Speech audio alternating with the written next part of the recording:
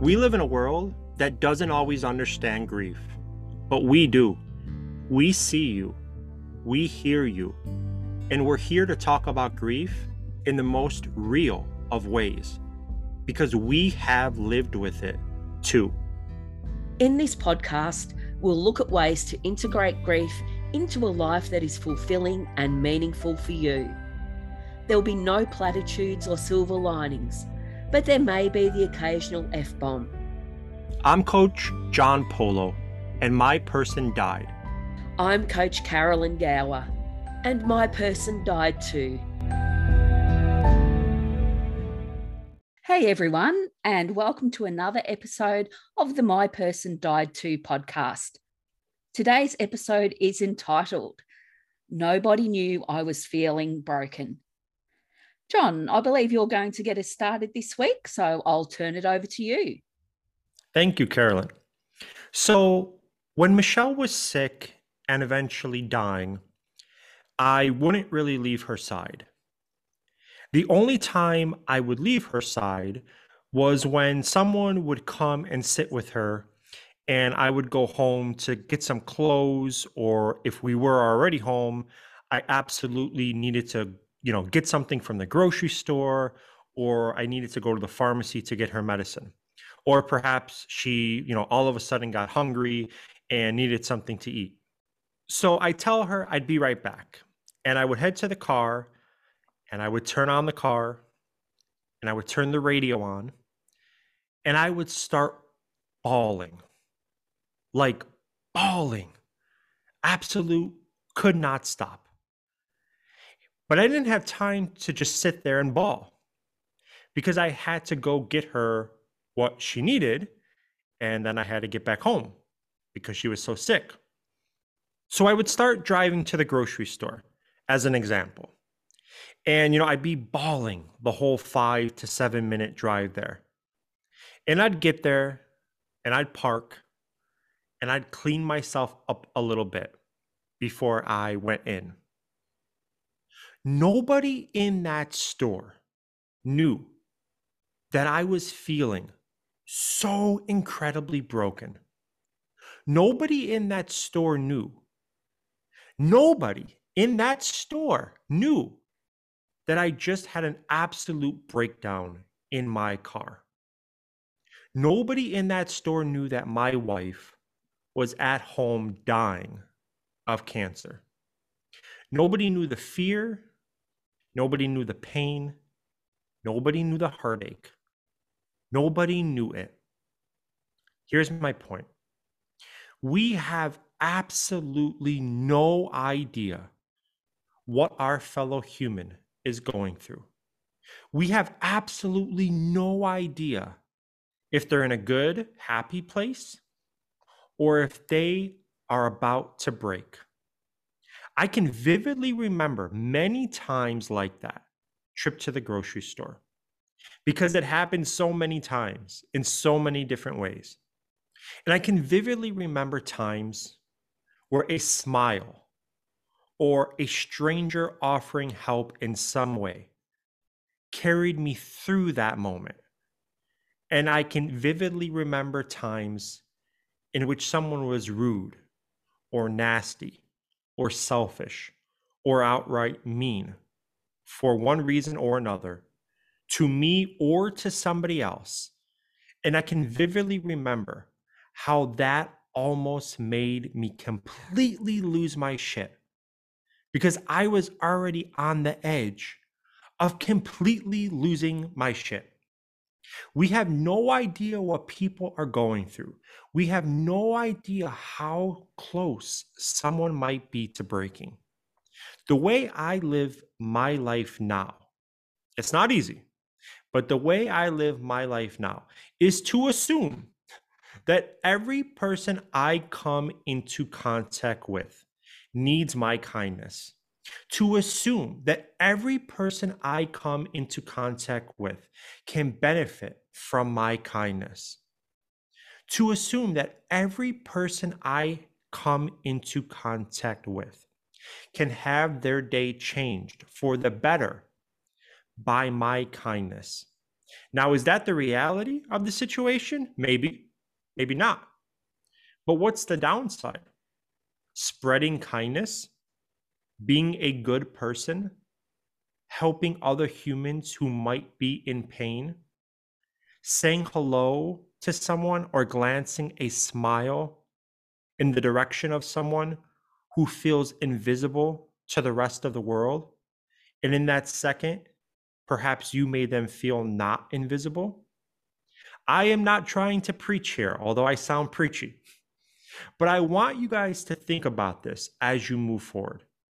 To think about every human that you come into contact with, every human you see, every human you meet. You have absolutely no idea what they're going through. You can be the difference between carrying them through that day with your kindness, with your acknowledgement, by letting them know that they're not invisible and that maybe even you care. Or you can be the one person who takes that other human who is struggling so much and kicks them while they are down. There's so much of what you just said, John, that I can really relate to. I barely left Tony's side for the last 10 months of his life as his health really began to decline. And even though there were times when we'd cry together as we talked things through, my big, really big, ugly crying sessions, they were always in the shower or in the car, because they were the only times when I was alone and I didn't want him to see how sad I was. And I can remember just sitting on the floor of the shower for ages with the water running over me and bawling my eyes out.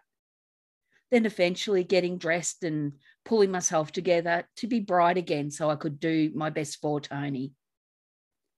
Though it did come out later on that he already knew that I'd been crying in the shower.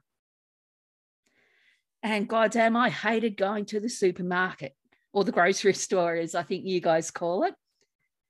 So I'd get out of the car and wipe my eyes and take a deep breath before I went in and just hope like hell that I didn't run into anyone I knew. And then there was the ordeal of facing the checkout chick. Just on a side note, do you call them checkout chicks? No, we don't call them checkout chicks. Actually, I think that if I went in and called somebody a checkout chick here in the United States, somebody would be very offended. Well, they probably are in Australia now. It's a term that's been around for a long time. And I guess you can work out what it is, that the person at the register serving. Yep. Yeah. Yeah. So, it's their job to be friendly to everyone. So you get all those questions that you just hate when you're feeling like that. So it's, how are you today? And while you really want to say, well, I'm really fucking shit because my husband is dying. But you just smile and say, I'm good. Have you had a busy day? You force out another smile. Yes. What have you been up to? And you're thinking, oh, my Lord, you really don't want me to answer that, do you? So you just take a deep breath and smile again and mumble, not much. Because they had no idea what I was going through on those days. No idea of the fear, the pain, and the heartache, as you said, John. But a warm smile can make a big difference on those days.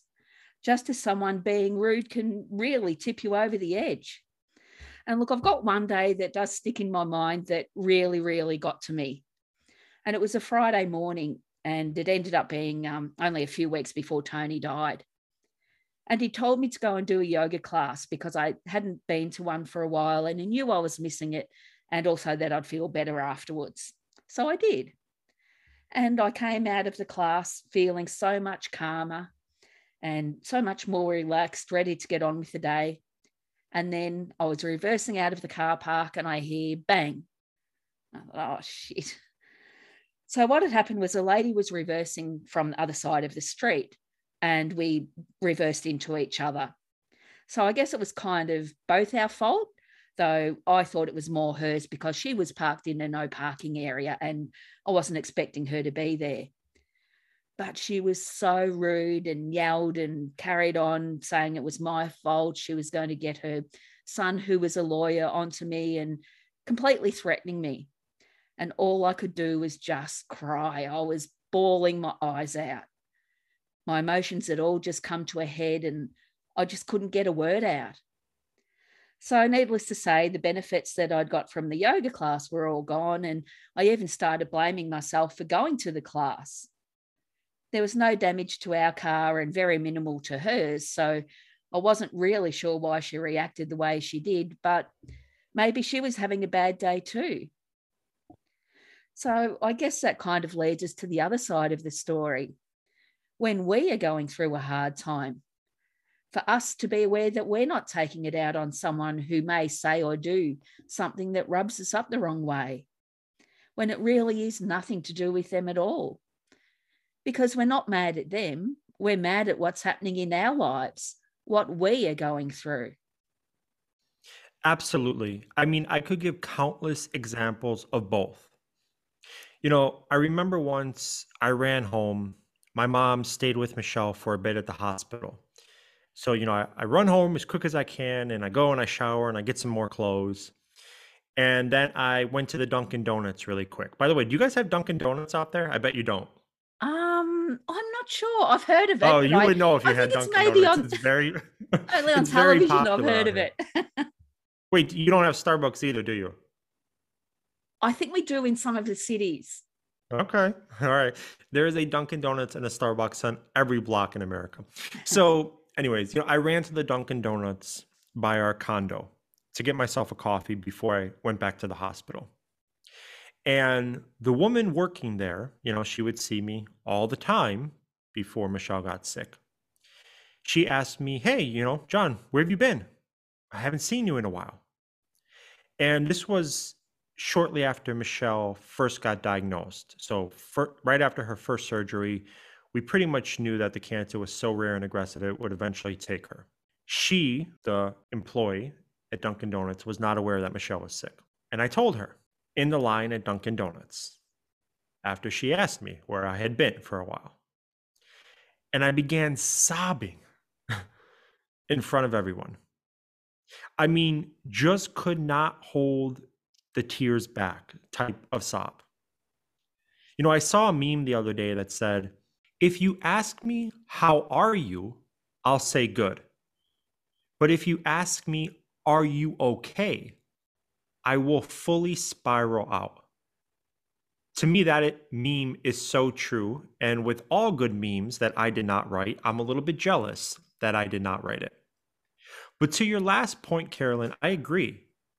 There were definitely times, and not one, not two, but quite a few times, where I took out my hurt and anger on other people who did not deserve it at all. And I hugely regret those moments. And look, John, it's easy to look back now and recognize that.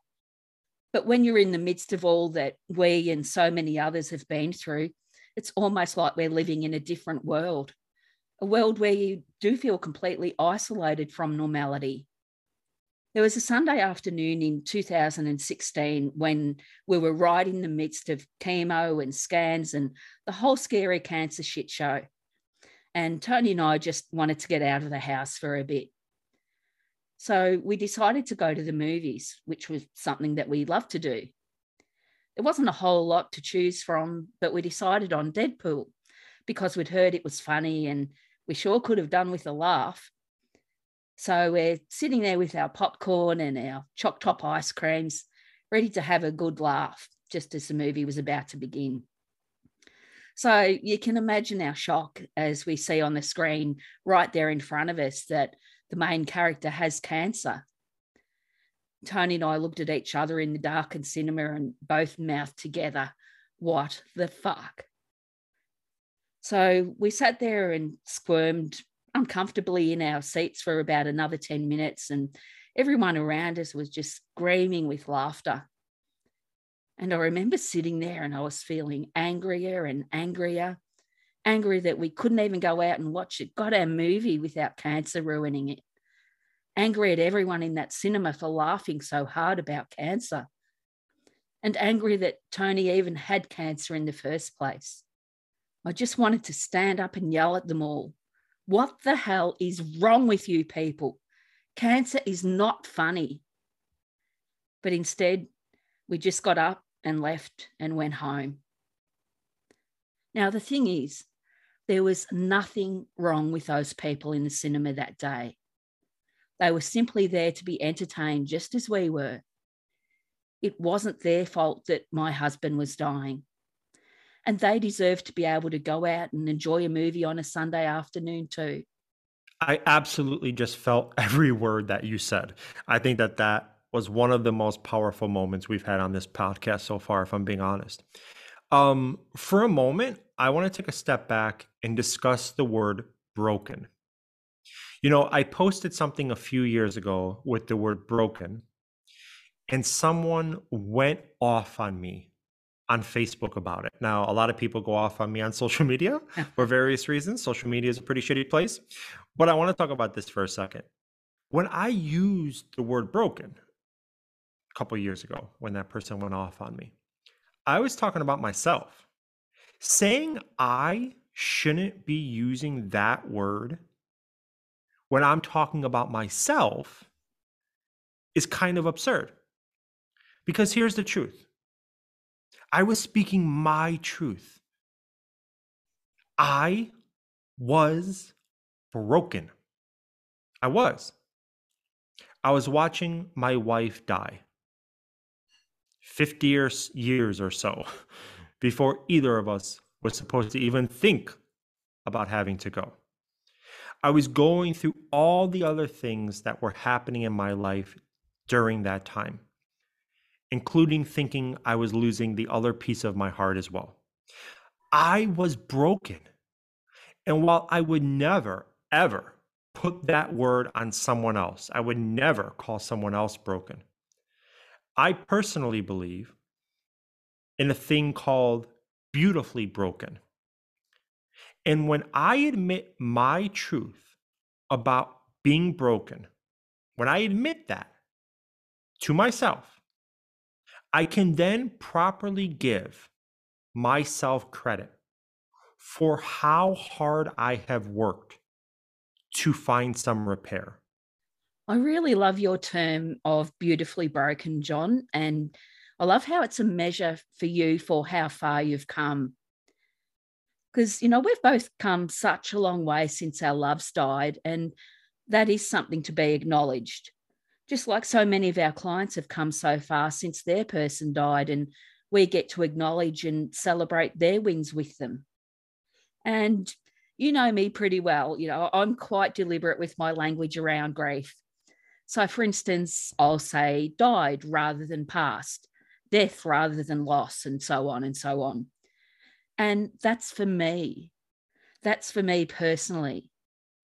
However, when I'm with a client, I usually take notice of their words and I'll use the language that they're comfortable with. Because in those situations, it's not about me, it's about them. And I will say my grief language has changed over time as I've learnt more about my own grief. And it will probably continue to change just as my grief will. But getting back on topic again, looking back at when Tony was dying and after he died, I definitely felt broken. I guess now if I think of something as being broken, though, it seems like it's something that can be fixed. And grief can't be fixed. So while I felt completely broken, I understand that what I was feeling was absolutely normal for what I was experiencing at that time. I was watching my husband die right in front of my eyes, and I felt so helpless to do anything about it. And there was a massive amount of anticipatory grief as well. And then he died, and it felt like my whole world had fallen apart. So I did feel really broken. But looking back, I guess I wasn't broken, I was grieving. At the end of the day, your grief language is yours. You get to say what feels right for your situation. It's your story, and other people will have their own stories and their own views. And nobody should tell you how you feel or how to express it. I totally agree with that. We'll do, another episode on grief language as a whole. I mean, I'm with you. If someone wants to say past, they should say past. If someone wants to say died, they should say died. I think that, we have to say what we want to say and also know that it could change, right? Like you said, my grief language has also evolved in the way I talk about my life and my loss and all that type of stuff. One of the things we'll talk about in that future episode is the word healed, because I fucking hate the word healed. When we talk about the word healed, we're talking about your thumb that broke when you were 13 years old. We're not talking about being healed from the loss of your person, because this is a lifelong journey. It is. So remember, guys, kindness is free and it can be as simple as a smile. And the whole thing is, whether you are being kind or rude, that's the energy that you're feeling as well. If you smile or say a few kind words or help someone out with something, you will also feel good within yourself. But if you're rude or angry towards people, your body will feel tense, your heart will race, and it's just an all-round unpleasant feeling. And one small act of kindness has the ability to change a person's day. This world can be a really amazing place and a really beautiful place, but it can also be an incredibly difficult place and a really ugly place as well. We never know what someone else is going through. A kid at home battling cancer, a spouse they were deeply in love with who just walked out on them. Someone can absolutely be on the verge of a breakdown, feeling as though they just cannot take it anymore. Lifting them up is possible. Tearing them down is possible as well. Act accordingly, y'all. Please, just be kind.